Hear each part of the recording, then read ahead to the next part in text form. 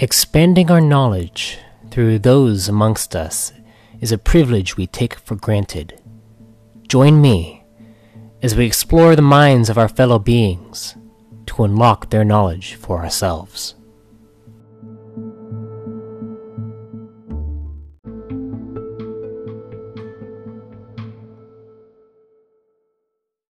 Greetings, fellow travelers and storytellers. Welcome to a special entry of the Arthadian Anthologies podcast. In this episode, I have a highly intelligent individual who is a large investor into this venture, and a great friend of mine, Jaron Marsilio. We will be going through a plethora of topics including who Jaron is, his views on the anthologies, which includes Reborn in Power, and the deeper problems facing the entertainment industry. This is a free-form dialogue of Jaron and myself, with no edits. I hope you enjoy our conversation. Hello, Jaron. Hey, Matt. How's it going? Pretty good. Well, it's great to have you on the podcast. This is our first guest. I'm honored. Yes. Well, you are kind of my investor, so might as well have you on here. For those of you who have no idea who Jaron is, because it's very obvious you wouldn't know. Jaron is a good friend of mine. He is investing a lot into Reborn in Power and Arthadian Anthologies, and he has been playing my game for the past 2 years now? Probably 2 years, yeah. 2 years now, and we met in college. We met in astronomy class, and, we've kind of... The friendship grew from there. Yes. A lot, but let's hear more about you instead of hearing more about me. I talk a lot about all the stuff that I'm trying to do, but I want to hear about you. Of course, no problem. So I'll let you know what I kind of bring into all of this. Yeah. So just a little bit about my background. I am a political science major who's also minoring in philosophy, and I'm about a year away from getting my bachelor's degree in political science, with the concentration being law, politics, and policy. My goal is to, one day be a politician, just because that stuff excites me. Nothing gives me a bigger hard-on than political violence. Well, this way. Yes, and right now, the political climate is very out of whack in the current day and age. We're in 2020. For those of you who are probably listening maybe a year from now, I don't know how the world is going to be at that point, but... Right now, we're in a very tight situation, which is one of the topics that we're going to get into today. But for now, let's begin with why you have decided to invest into my company, my stories, and my game that I have been developing for the past 4.5 years. Sounds good. Okay, so, well, honestly, when I first met you, before I even understood really what you were trying to build... All I knew was that passion of when you're discussing your lore and things like that, even if I may not have initially understood that, I was able to relate to that passion immediately. And I feel like that's one of the first things that we really had in common that really solidified our friendship. Yeah, passion can really grow bonds between people. Exactly, and that was one of the first bigger indicators that I liked what you were saying and what you're trying to build, even if I may not have fully understood it at the time. But yeah. I'm glad I definitely am understanding a lot more of it now. Yeah, so what happened was the day that I introduced Jaron to my game, we were actually inside his jacuzzi, and we were just talking about all these different things. I think there was an episode of South Park, maybe, and we bond over South Park a lot. Where they discussed maybe D&D at some point. I'm not sure if that was... That happened after. No, that came a year or two later. Oh, yeah. That was in the most recent season. Okay, you're way ahead. Something happened. I remember that something happened to cause us to have that discussion. But I was very into developing my game at that point. And I feel like at that point in time, I was just more. It was more of a hobby in my mind than an actual business until you decided, hey, I I might throw something your way to help you lift this up off the ground. And it got me to start to really dive into it a bit more. And then we got into playtests and, you know, a few roadblocks here and there. But now I'm going hard towards it. Started this podcast, and the rest is history. Exactly, and I'm definitely looking forward to where the road's going to take us. Yes, yeah. So, to move on from that, you have played my game, Reborn in Power, for the past 2 years now. You have played 3 different characters. Let's talk more about that. The different iterations that have come between all 3 characters. I have been developing the game since you have started playing. At the start, I believe I had like class systems inside my game. So you were a kinetic, I think. Actually, no. I was a militant Nugonian. Yes. Yeah. And let's talk about Nexon, right? Nexon. Yeah. Yes. Nexon was his name for sure. So what inspired you to create that character at that point?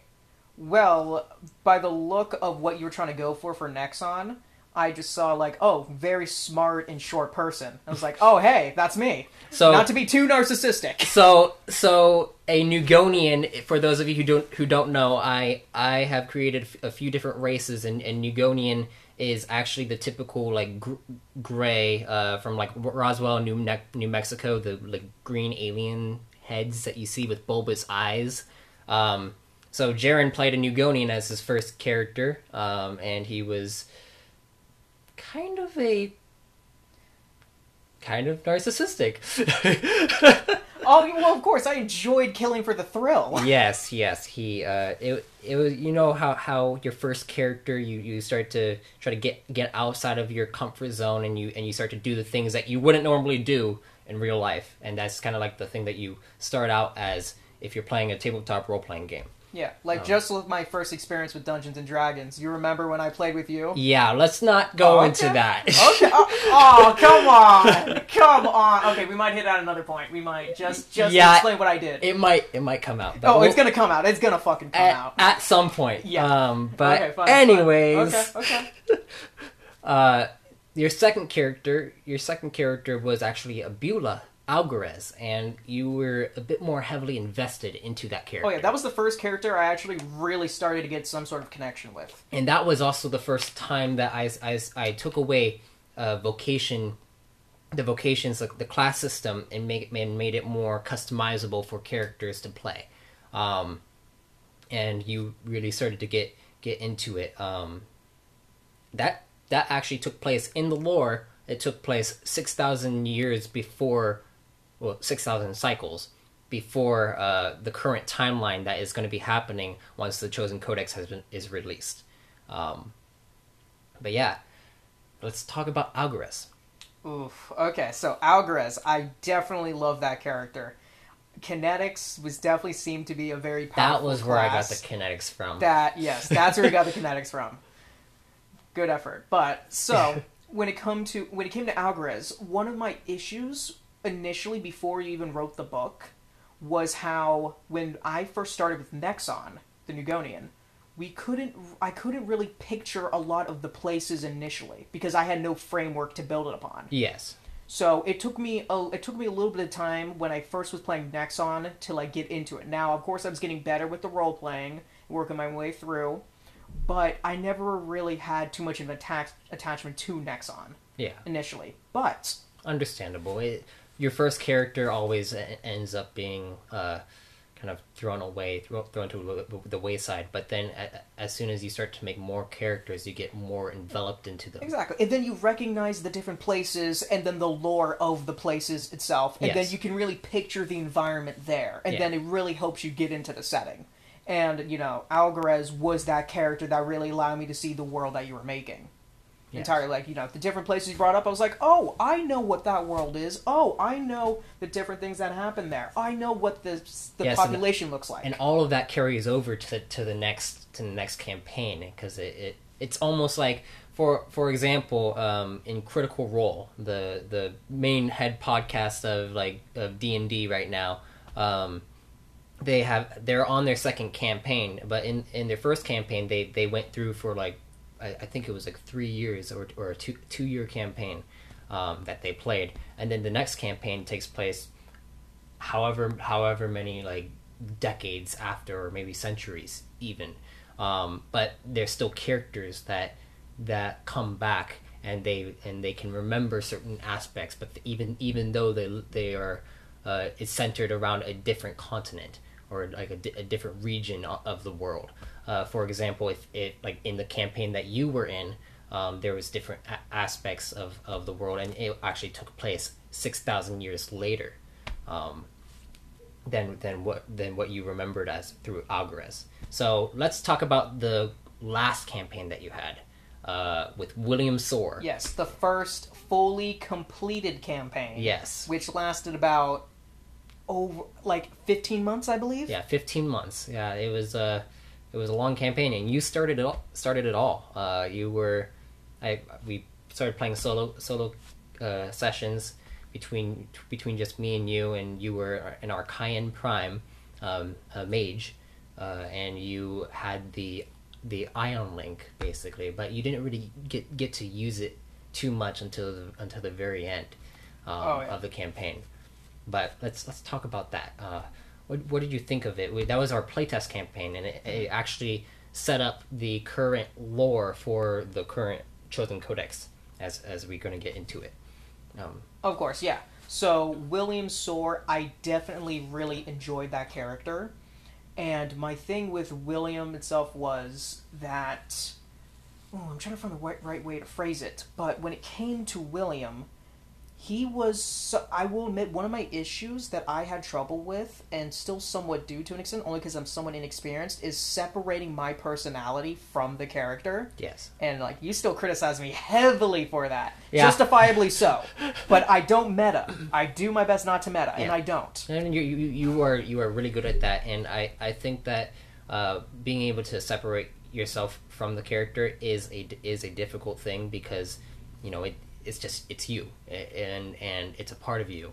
That every single character that I've made has some kind of different part of me, but it's the ability to try to escape from yourself and try to live inside another person's shoes, kind of thing. Yeah, and you kind of forced me to do that when William Soar's character kind of split into two different people. Yeah, so we had William, go ahead and explain it. And Will I Am became the alter ego. Yes. And Will I Am was technically William was the clone, or I believe he was the original. Yeah, Will I Am.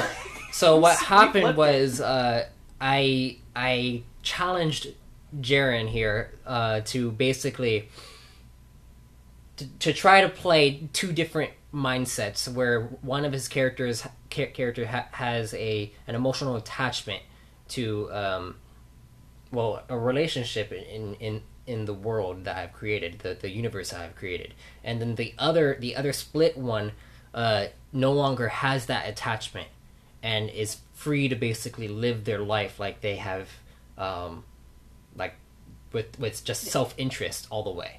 Exactly. So I had to learn to just be completely self-interested on one end, and then also on the other character, the other me, I would have to, still build and try to maintain my relationships. And then, of course, these characters would eventually clash, and then, having that dialogue with myself, yes, was very. It was mainly trying to get him to try to get to learn how to be.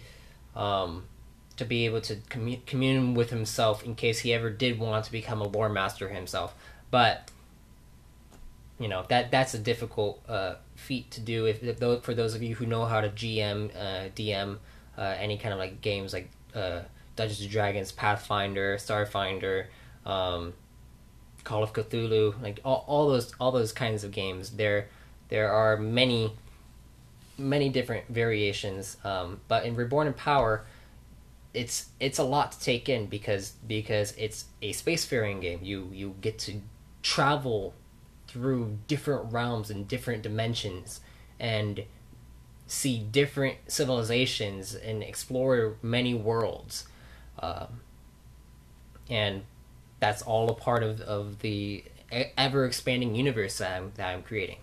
But after that, let's talk about more of the differences in the system as they progress through each character. What do you think of that? How the system has progressed since you first began playing?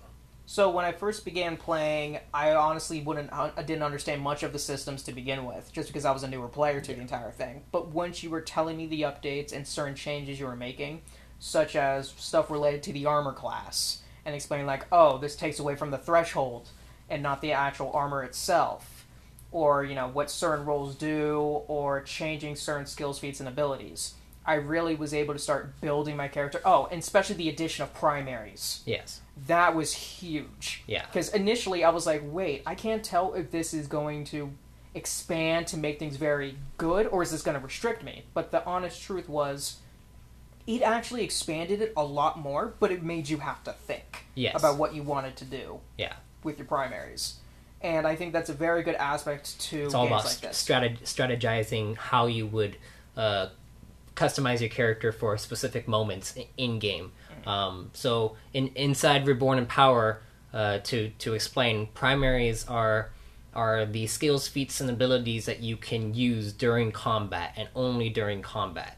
Though, like there are some exceptions to the rule, which I'm adding in. But you, in order to, it's almost like prepared spells from D&D. You need to be able to have it prepared before you enter into combat, or else it's just really hard to do certain things.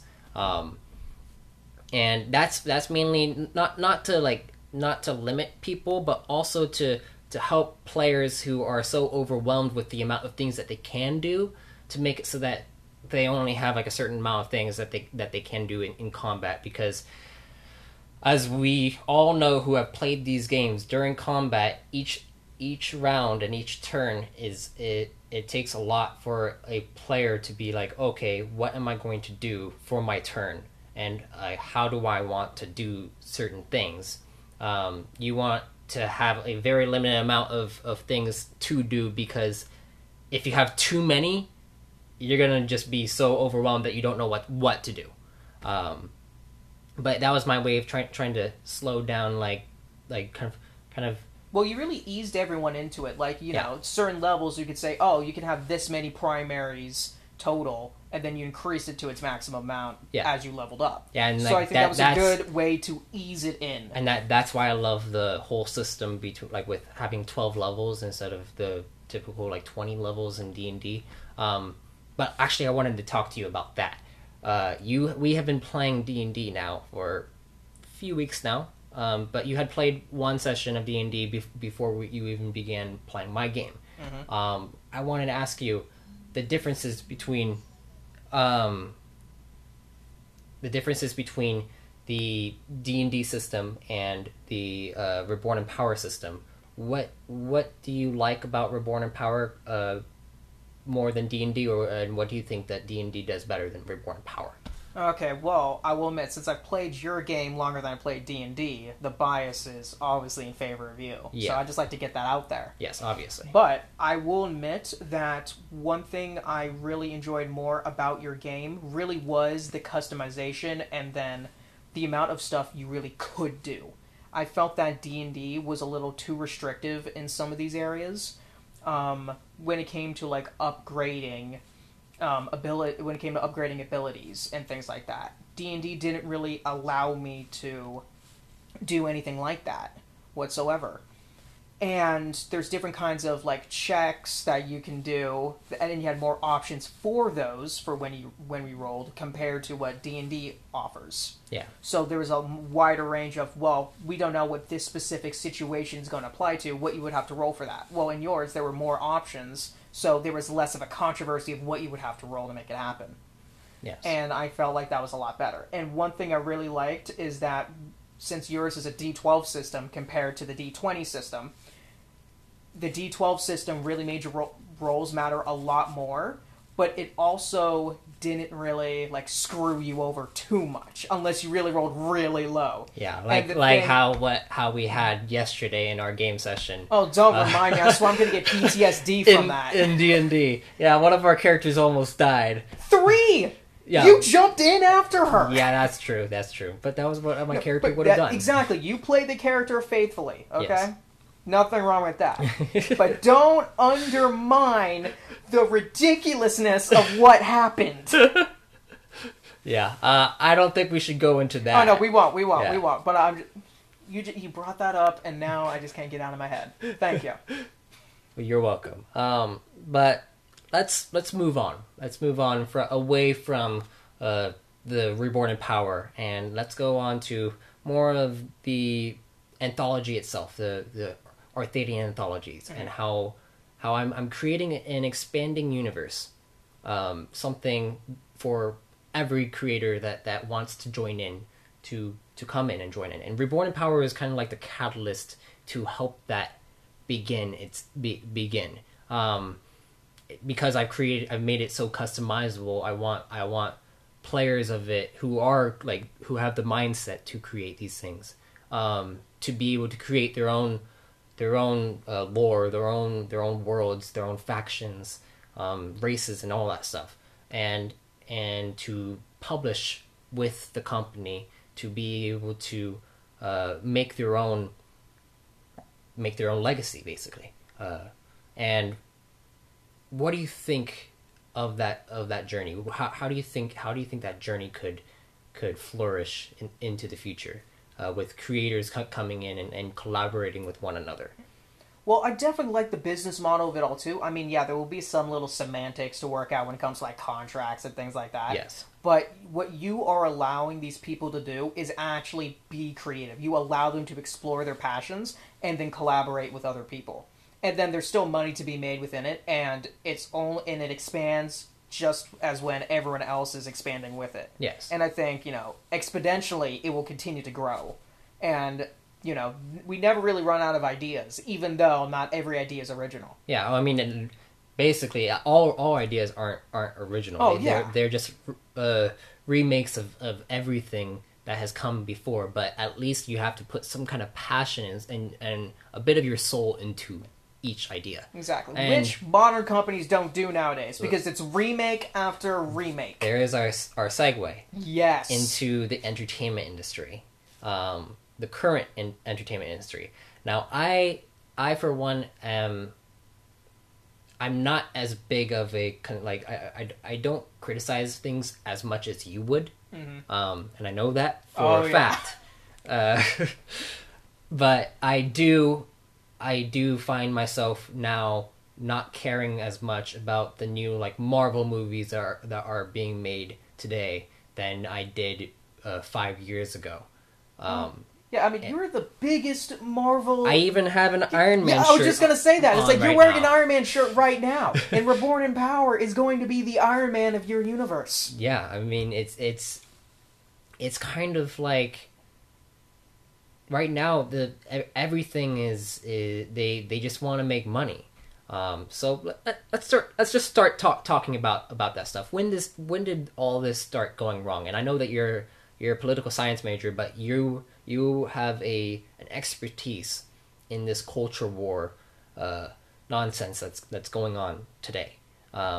So let's discuss that. Yeah, so I'll do my best to be kind of brief with it, just because of how insane this really goes, and then it just becomes like a rabbit hole. And, we don't want to go too deep into that. Yeah, so let's not go too deep. When it comes to some of this stuff, I'm just going to give some of the major highlights. And one of the first bigger things that occurred was something known as Gamergate. Yes. Now, there's many different interpretations of what Gamergate was, but to really boil it down, it was game developers that slept with gaming journalists. And what happened was those gaming journalists would criticize their own fan base that would rely on gaming reviews, etc. Because what happened was the people sleeping with these journalists just made terrible games in general. And and even though other gamers would criticize the games just because they were bad for their own storytelling reasons, they would say, "Oh, it's because I'm a woman, isn't it?" And they try to make it about feminism. and they try to make it about these other things. And that's not what it was. And the honest truth is, if you are going to claim that the only reason why something isn't working is because of, like, your race, gender, or whatever, that's just an insecurity issue. Yes. That isn't the truth, especially in today's world. I mean, I hate to use its current year, but this is really what it's coming down to. Everyone's supposedly against all of this crazy shit. But then you start to see people try to outdo each other in these variations of virtue signaling. And it's all like a form of self-hatred. They can't even, they put the blame on other people. Yes, well, and this bleeds into the political arena into so many ways, but it hurt the entertainment industry. Yes. Specifically. And the thing about Gamergate is the gaming industry was one of the first industries to try to resist what's happening in the political discourse of today. It tried to say, just let games be games. Let these properties be properties. I see a little bit of passion coming through you right now. Dude, yeah. Oh my god. Yeah, oh my, yeah, now that you mention it. Yes. Actually, for those of you who know me on, like, Parler, for example, Jaren is the one that has kind of, like, allowed me to open up about my own political views. I'm not going to discuss them on here, but he has helped me to try to find the truth where it lies. Well, also, I want you to be able to just express your opinion. Yes. Any belief that relies on censorship to get you there is a terrible argument. Yes. And exactly. that is the biggest issue with cancel culture in today's world. Yeah, and also it I remember the day that I started getting really into this whole thing was when I found an article about how the publishing industry is already getting like all muddied with cancel culture. And how when people write, they have to write specific things, and if they don't write it how they want, they can't get published. And that was mind-boggling to me. And then that's when you started to kind of relate it to everything that is going on in my passions, and how the world needs change. The world needs to kind of shift we need to shift the culture away from this whole identitarian nonsense. Well, and that's what it all boils down to. See, everyone, especially in politics, tries to make things about left and right. But that's not what it really is anymore. It really is authoritarian versus libertarian. Yes. Yeah, and that's true. And the thing is, as libertarians, we want the freedom for you to express yourselves, but also the freedom to make your own mistakes. And authoritarianism doesn't allow that to happen. Authoritarianism in itself is a giant fucking mistake. Yes, that is true. And let's try to move on from there, and let's go into more modern examples of how the entertainment industry went bad. Yes. So one of the bigger things that I could relate this to would be what's happening with Star Wars. Yeah. Particularly. So, of course, you have the original trilogy. You got the prequel trilogy, and yes, I am more of a prequel baby myself. Love the Clone Wars. But then the sequel trilogy is where there's a lot more debate about it now, even though it used to be the prequel trilogy back in the day. And the thing is, the issues... So there's a couple of different points of view about what went wrong with the sequel trilogy. Or, like, what all that was about. And when it came to the sequel trilogy... We saw in episode 7, they focused more on just the nostalgia. Yes. And all that stuff. You know, they had another Death Star already on top of the Death Star they already had. It was a literal lineup of A New Hope. It was literally a repeat of that. Yeah. I didn't see that stuff until people started pointing it out to me, and then I saw it. I was like, oh, I'm upset. Well, yeah, it's because they didn't do anything new, and they played it too safe to an extent. Yeah. But then, and of course, it's always about finding that middle ground, and, like, it's okay that companies want to try to go above and beyond and, like, explore different ideas, maybe get a little controversial, but don't just make it about that one thing, and then don't do it so blatantly. It's just rehash shit. Like, that's what not D&D. Sorry. Ooh. But we can go into D&D later. Yeah. And because you know how that whole thing is an issue. But Disney has just been doing rehash shit constantly. Oh yeah, Lion King live action remake, which is like a frame by frame thing, and like, then it's I'm fine with it in a way, but it just feels like just watch the original. Just watch the original. Why do you have to do that? Well, exactly. Well, and the thing is, then you have things where they really take it away. Like Mulan is the most recent example that everyone's talking about today. Yes, let's go into that. Yes, now Mulan actually is the perfect example that really ties everything together, in my opinion. So, in the case of Mulan, so the original movie everybody loved, pretty much, like just throwing that out there. Yes. But what happened was in the remake, it was very bland. Like, yes, it was visually stunning, but it's a Disney movie. And when you have that kind of budget that a Disney movie has, the least you can do is have it be visually stunning. Yeah. But they don't know how to tell a story anymore. And a lot of what you mentioned with, like, the publications of, like, that one story you read is that they're all looking for quotas. They're trying to reach these arbitrary ideas that everyone claims that they're against. Kind of thing. But when you make these characters specifically about those arbitrary ideas, like everyone wants to talk about representation of different races and stuff like that. Sure, representation can be great in these areas, but it's about telling the story, whatever gets the story across. Yes. And people started caring more about the quotas rather than the content. And one of these biggest examples of this also plays into the Star Wars movie, John Boyega, who plays Finn. What happens is that he was marketed as being a very important character in The Force Awakens. You know, we got to see a former stormtrooper leave that order. And that was probably one of my favorite parts of The Force Awakens. Well, and most people love that too. Yeah. And then we even got to see him use a lightsaber against Kylo Ren. Yeah.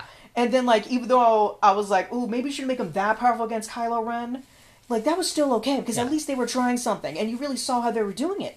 But in the next movies, they only cared about, let's get Kelly Marie Tran as an Asian actress just for the sake of that diversity. Oh, John Boyega's black, let's have him for this.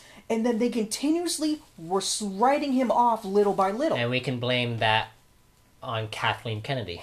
Kathleen Kennedy, without a doubt, but that's because she bought into the identitarianism. Yes. And not just that, all of these companies are doing that now because of all these political movements. Yeah. They don't care about their stories. And with John Boyega, he really said it perfectly. John Boyega actually knows the lore of Star Wars. And you could tell he really cared about what he was trying to do. But even he came out a week ago calling Disney a bunch of racists. And the reason for this is because, well, there's a few reasons. One of them had to do with the advertisement for The Force Awakens.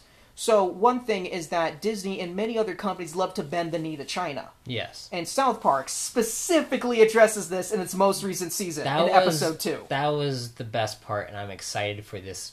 Yeah. South Park is going to have a field day with everything that's happening in 2020. I know, yeah. I'm looking forward to it, but it's also going to be too real, and I don't know how I'm going to react to that. Yeah. But in the case of John Boyega, so what happened happened to him in the advertisements is that in the American version of the posters, he was a bigger character that was shown in the spotlight. Yeah. But in the Chinese version, he's just this little dot in the poster. And it's because China actually has actual racist tendencies against black people. To an extent. Like China itself does. But at the same time, Disney was marketing itself as a more woke company that was all about inclusion. You know, they had Daisy Ridley, Rey, as, the main female character. Yes. And all that stuff. They cared so much about that they didn't really focus on the story. And both of these actors came out against the Star Wars movies. Daisy Ridley, in her most recent interview, which actually happened, I think, 2 days before we're even recording this, actually specifically stated about how they had no idea what they were doing with their character. I have not seen that. You were out of the loop for a little bit, but I don't blame you, because you suffer from burnout. We all do. Yeah. To an extent, because it's just getting crazier out there. Not to, parody the Joker, but it's just getting crazier out there, people. And the thing, when it came to Daisy Ridley, is, she was saying how, Kathleen Kennedy claimed they knew what they were doing with their character, what came to her heritage. And originally they said, they were going to have her be related to Obi-Wan Kenobi. And then they said, no, we're going to make her nothing. No related to no one. So, because, I guess they had novels, which I haven't read yet, that were leading into Episode 7, that were actually hinting that she was related to Obi-Wan Kenobi. But then they didn't really do much with that in The Force Awakens. But then when the 8th movie, The Last Jedi, came out, they're like, oh, her origins are nobody. It's like, she's not important. And we didn't really understand why that was. But I can totally see the aspect of saying, well, anyone can become important if you really work your way. But that's not what The Last Jedi was doing at all. Because these characters were either overpowered as is, or, there was nothing really being done. And the only thing that Disney really did when it came to Daisy Ridley's character was they just wanted her to be a strong woman. But they totally forgot what makes these characters strong. You have to have struggle to reach that point where you actually achieve something. Yeah. And they were really getting rid of that. And they had these characters just be naturally gifted. Or things like that. They wanted the characters to be looked up to by children. And that's why that's their whole idea of casting certain diversity hires. That's the diversity hires, the diversity quotas that everyone talks about now. That's their whole premise. But the thing is that you need to have progression. You need to show that characters will suffer. Yes. They because we all suffer. Yes. And that is how life is. And if you don't make that actual story happen, then all we are going to see is, oh, it's a woman. Oh, it's this race. It's, it's this and that. And that's not what it's about. And the fact that that's all anyone's going to see, and that's what they wanted us to see, shows how racist they actually are. You got a lot of passion there, boy. Oh, this is like the, I don't want to use the theory, the hypothesis, but this is the conclusion of everything that's wrong with political discourse today. Yes. Yeah, and that sums it up. And that's also why I want to create what I'm creating. Because all of this nonsense that's been going on, I feel like people just want another escape. They want an escape. Well, and you give them that escape too, but thing is, these companies, and I just really want to highlight on just because I know we briefly said little things, but I really want to dive down into a specific example before I really explain to why I invested in your company. Yes. So Mulan is the most recent and the best example for this. Yeah. So in the case of Mulan, what happened was a lot of people didn't really like the movie, mostly because it took away certain character developments. They excluded some other characters. They didn't even have the musical stuff that they liked in the others. But what happened, and what really drove out this controversy, was that at the end credits of Mulan, Disney actually offers special thanks to 8 government entities within Xinjiang, within China, including the Public Security Bureau in Tuskegee, I believe, is the name of that specific area. But it's located in eastern Xinjiang, where, several re-education camps are located, and by re-education camps, we all know we actually mean concentration camps. Because within the past 2 months, and this has been documented for sure, is that, and I have seen the actual footage through the drones that caught this, so I actually saw this. Yeah, I did too. Yeah. And what we were seeing here is that we would have, and this was specifically happening because it's a genocide that's occurring in China with minority Muslim populations. And what we saw in this footage was we saw them all loaded up onto trains, shipped out, and they were overly crowded. And then they would put them all in these lines, and then they would shave their heads because they're trying to use their hair to sell for wigs as well. But, and that's what we saw in footage, but there's been more research being done showing that now they're organ harvesting. They're committing all these very inhumane and disgusting acts. And yet Disney had the audacity to thank this specific organization that's in charge of the camps, not just the Chinese Communist Party. We're probably going to get censored by China. Everyone gets censored by China. I don't care. We don't give a fuck. Yeah, I don't care. Get censored by China. But that's exactly what they're doing. And then Disney was the one who claimed to be extremely woke and inclusive. And yet they film Mulan next to the concentration camps. Yeah, no, it's disgusting. They don't practice what they preach in the slightest. And the thing is, not only are they contradicting themselves in these things and not practicing what they preach, But the thing is, their products now suck. I mean, it's all about money to them, and now. Well, not just that. A lot of them are starting to lose money. Yeah, I mean, overall, because these organizations are becoming too political. This is why the NBA's ratings are dropping entirely. Yes. And, that's another entertainment industry that's suffering through this. But, I mean, the NBA had it coming. Overall, they really did. Yes, they did. Then you have, like, these other movies and stuff that suffer for it, too. The Ghostbusters remake, Ocean's 8, Star Wars sequel trilogy. All of these movies were focused so much on these diversity quotas that you took away the actual plot of what made these movies great. And then we can only see those arbitrary characteristics that we claimed we were trying to avoid. Yes. That was the whole point, being judged on the content of character. And even though these are like, movies and stuff, you can still have a good story being told within those. But they decided to take that away entirely. Yeah. And that's the thing. They made you necessary. They made you necessary, Matt. And that's the thing, because Marvel has suffered through this now. DC is suffering through this. And, you are standing up against that. And that's why I'm so passionate into, like, your games and investing in it, because you want to tell a story. And it's not like you can't, you can still address those topics to an extent. Yeah. But it's not just about that. Like, your lore has some of the craziest stories in good ways. And some of the stuff that's truly disgusting, I think with the Yen race in particular, is one of my favorite disgusting stories of how it originates. But do you want to go more into that? Well, the Yen race, just go a little bit into it, kind of more of just the origin. Yeah, well, thank you for that. That's Jaren. That's why I love Jaren, because he's very passionate about these things that is going on right now, and it just shows he's very knowledgeable about what's been going on. He's been following this for like 7 years. 7 years before any mainstream was picking this up. Yes, before. And there's a lot of creators out there who are like involved in this whole culture war debate. But Jaren has been quiet and has kept off social media just so that he can finally come out once all of this is has arrived, and it has arrived. And but thank you, Jaren, for letting it out.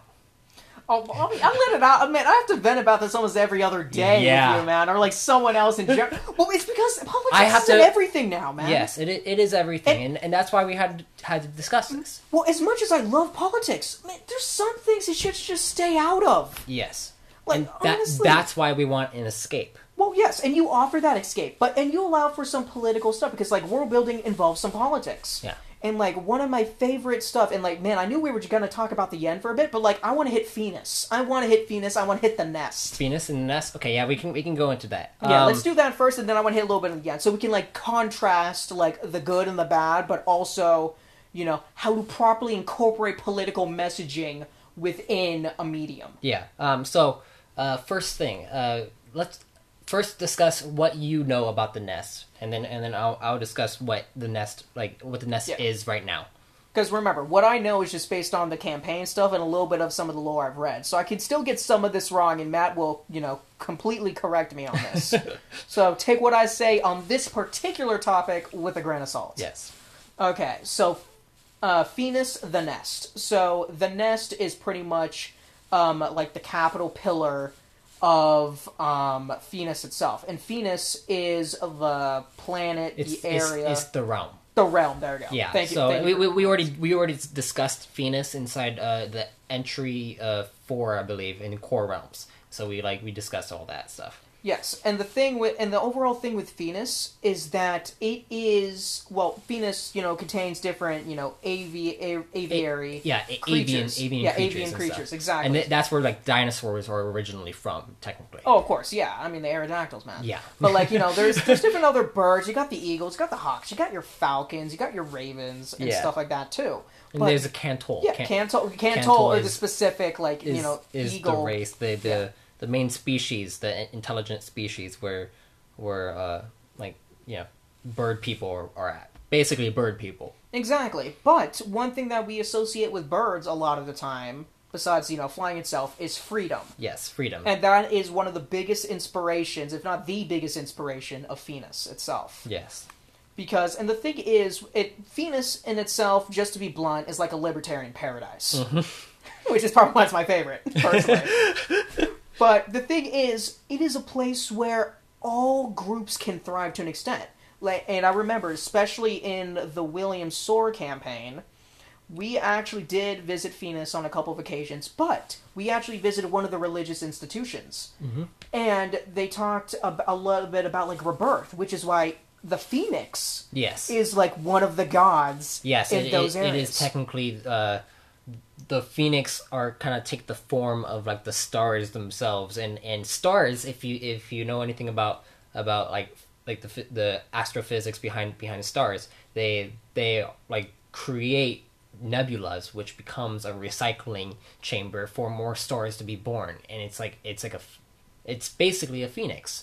So that's kind of like where the whole mythos behind phoenixes come from. Well, yeah, and the inspiration's based off actual science, because you're a huge science guy. Yeah, I'm a huge astronomy guy, cosmology, and like when we took our classes together in college, that's where we kind of like. But honestly, I took astronomy because I thought it was gonna be an easy class overall, and in a way, it kind of was, even though we had the lab and the original lecture thing. But I mean, there was a couple tests where I felt a little bit iffy-ish on a couple things. But like, hey, the fact that we were able to like practice and train through that, like, you helped me definitely get through that. Yeah, and hell, we both got A's. And you helped me through our political class too. Oh yeah, that was fun. That was fun to an extent. Yeah, you carried me through that. Oh, I definitely did. No, but the thing is, if you were to take that class again, I probably would be way. You would be so much better. Not just that, you'd be able to get an A on your own without needing me. Yeah. Like the thing is, and one of the things I really liked about like your evolution as a person is that you are able to really apply what is being taught.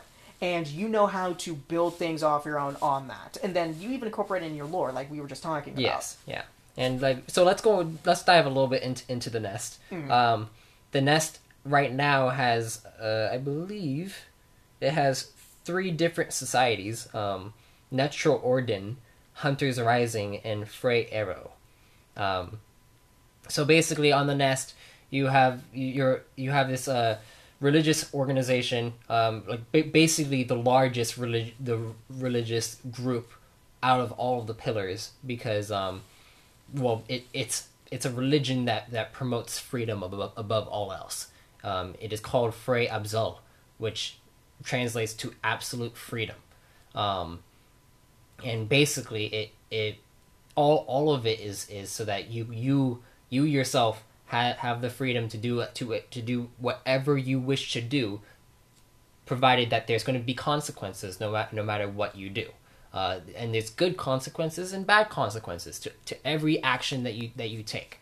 But there's ideas, and there's even Cantol in the society that take this to heart, but then they also have this idea that if only Cantol can be truly free, and that other species and other races can't, and they even have they have this weird authoritarian aspect to this whole freedom idea, and it's like a different premise that I kind of shoot for. Well, and that's one of the potential conflicts you set up, and there's a lot of it just in the ones we've already mentioned so far. Yes, authoritarianism, while you're supposed to be a libertarian about freedom, there's that contradiction, which is very similar to like the political discourse of today. Yes. It's that contradiction of wokeness. Yeah, exactly. To an extent that really works out. And this isn't meant to be like just related to the real world, but like it just coincidentally plays that way. Yeah.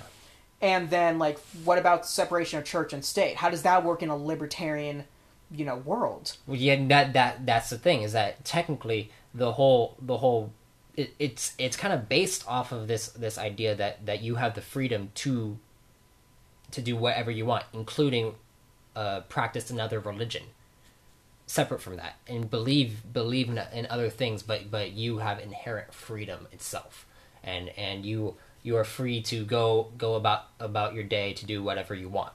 Yeah. And that is just like a kind of a something that we take for granted. We have taken our freedoms for granted in the world today, And that is something that I realize I took for granted until now, and when our freedoms are being challenged.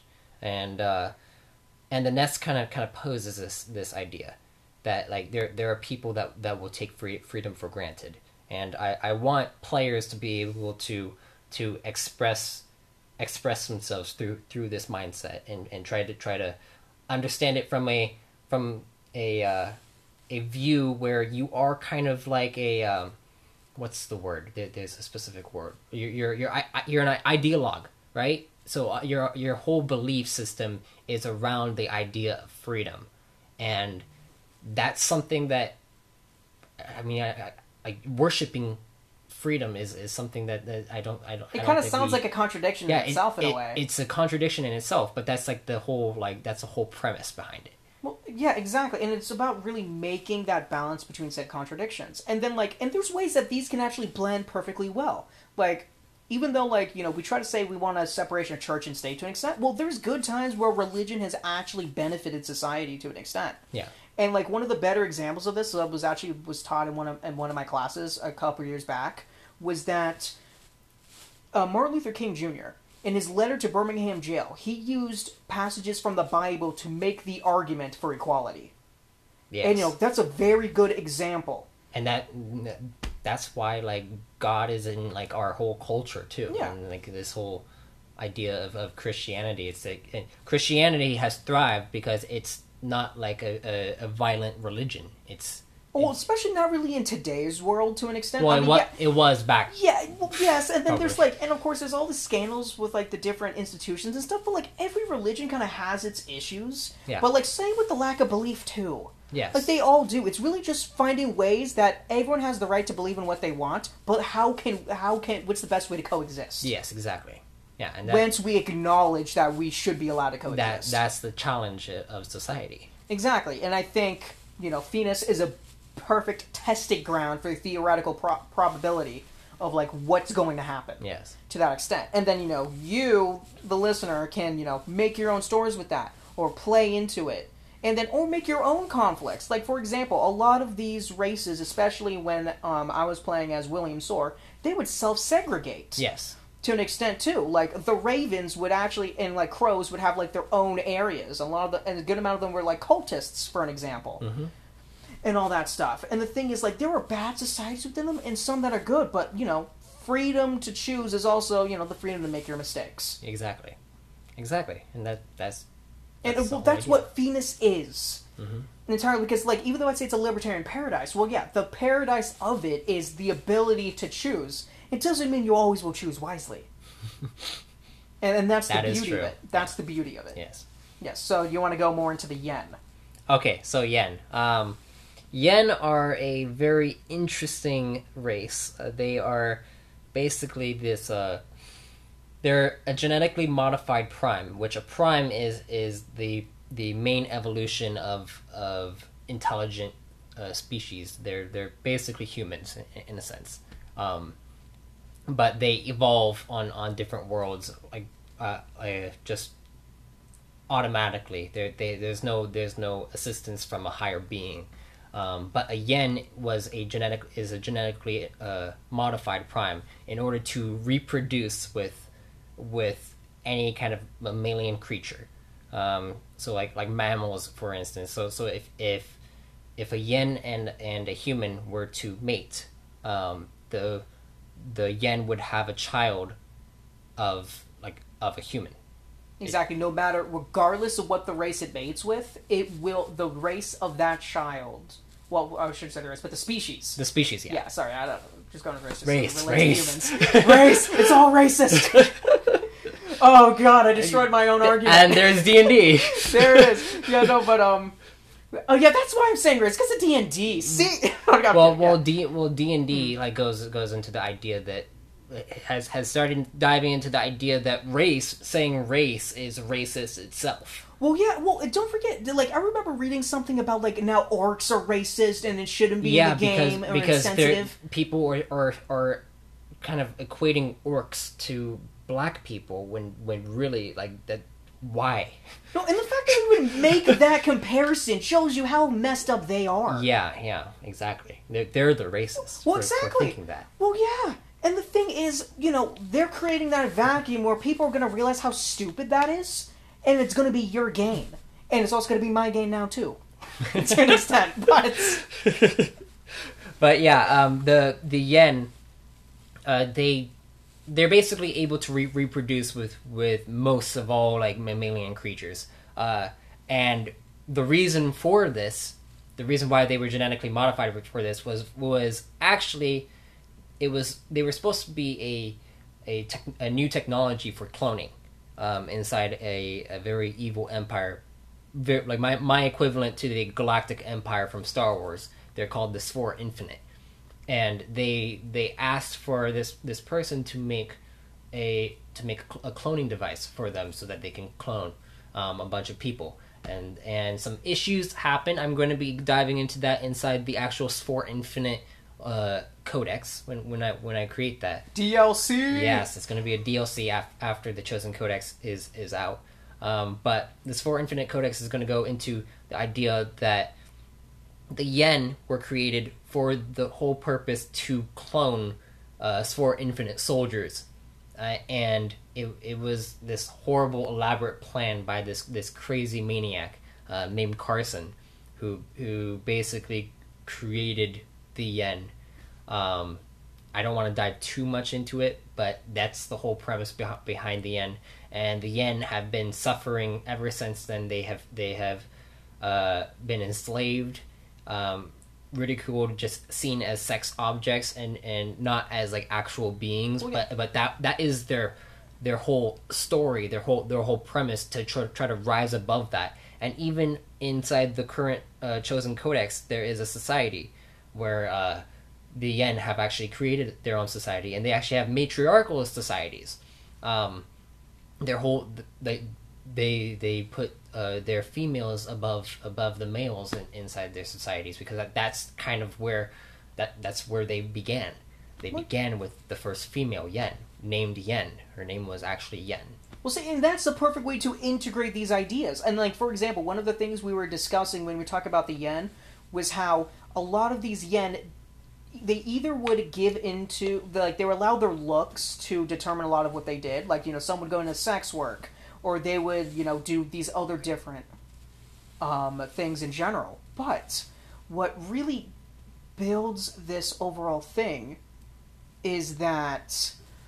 I'm trying to find the best way to phrase it, but what really happens here is that the yen, if they didn't go into those other works, a lot of them just wanted to be in their own yen societies, yes. And they started to resent the other races. Yes, and for reproducing with them. That's where they became racist themselves. But then they also did this for liberation of their own people. Yes, to an extent. So, there's good storytelling potential with that. Yeah, that you could that's easily do. That's why they're technically one of my favorite races that I've created. Well, yeah, and even though the creation of how they came to be is absolutely disgusting for what they had to go through, as well, there's still very good storytelling potential for that, and that's how you incorporate it in. You don't just say, "Oh, let's talk about the yen because the first yen was a woman." Yeah, that's stupid. No one cares. No one cares. Yeah, but. Yeah, and anyways, that's kind of the whole premise behind the yen, and we're getting to the end of our session here. Is there any last comments that you would like to make, Jared? Yes. So just to boil everything down, to really sum it all up, the entertainment industry has been suffering due to identitarianism that's been bleeding out into the politics of today. And since it's corrupted the entertainment industry, they have made Matt necessary. And because I see the passion in him, just like how I have a passion towards the field of politics, it's why I chose to invest in Matt.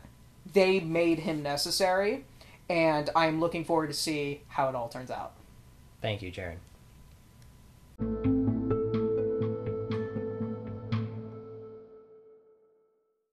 I thank you for listening to our conversation. It was an awesome time being able to sit down and chat with Jaren, granting us a glimpse of his own passion. I hope you all enjoyed it as well. I hope to get better as this podcast develops further and to eventually return to Jaren so we may discuss the progress each of us will make. As for the podcast, next week I will be discussing with you one of my favorite topics, the energies of the core, or you can call it my magic system. Once again, if you'd like to support me, you can donate to my Subscribestar account, Reborn in Power, or check out my website at arthadiananthologies.com. I will be posting this podcast up on Subscribestar and the website, so keep a watchful eye. Until then, be safe, stay safe, and if death comes to you, may you be reborn in power.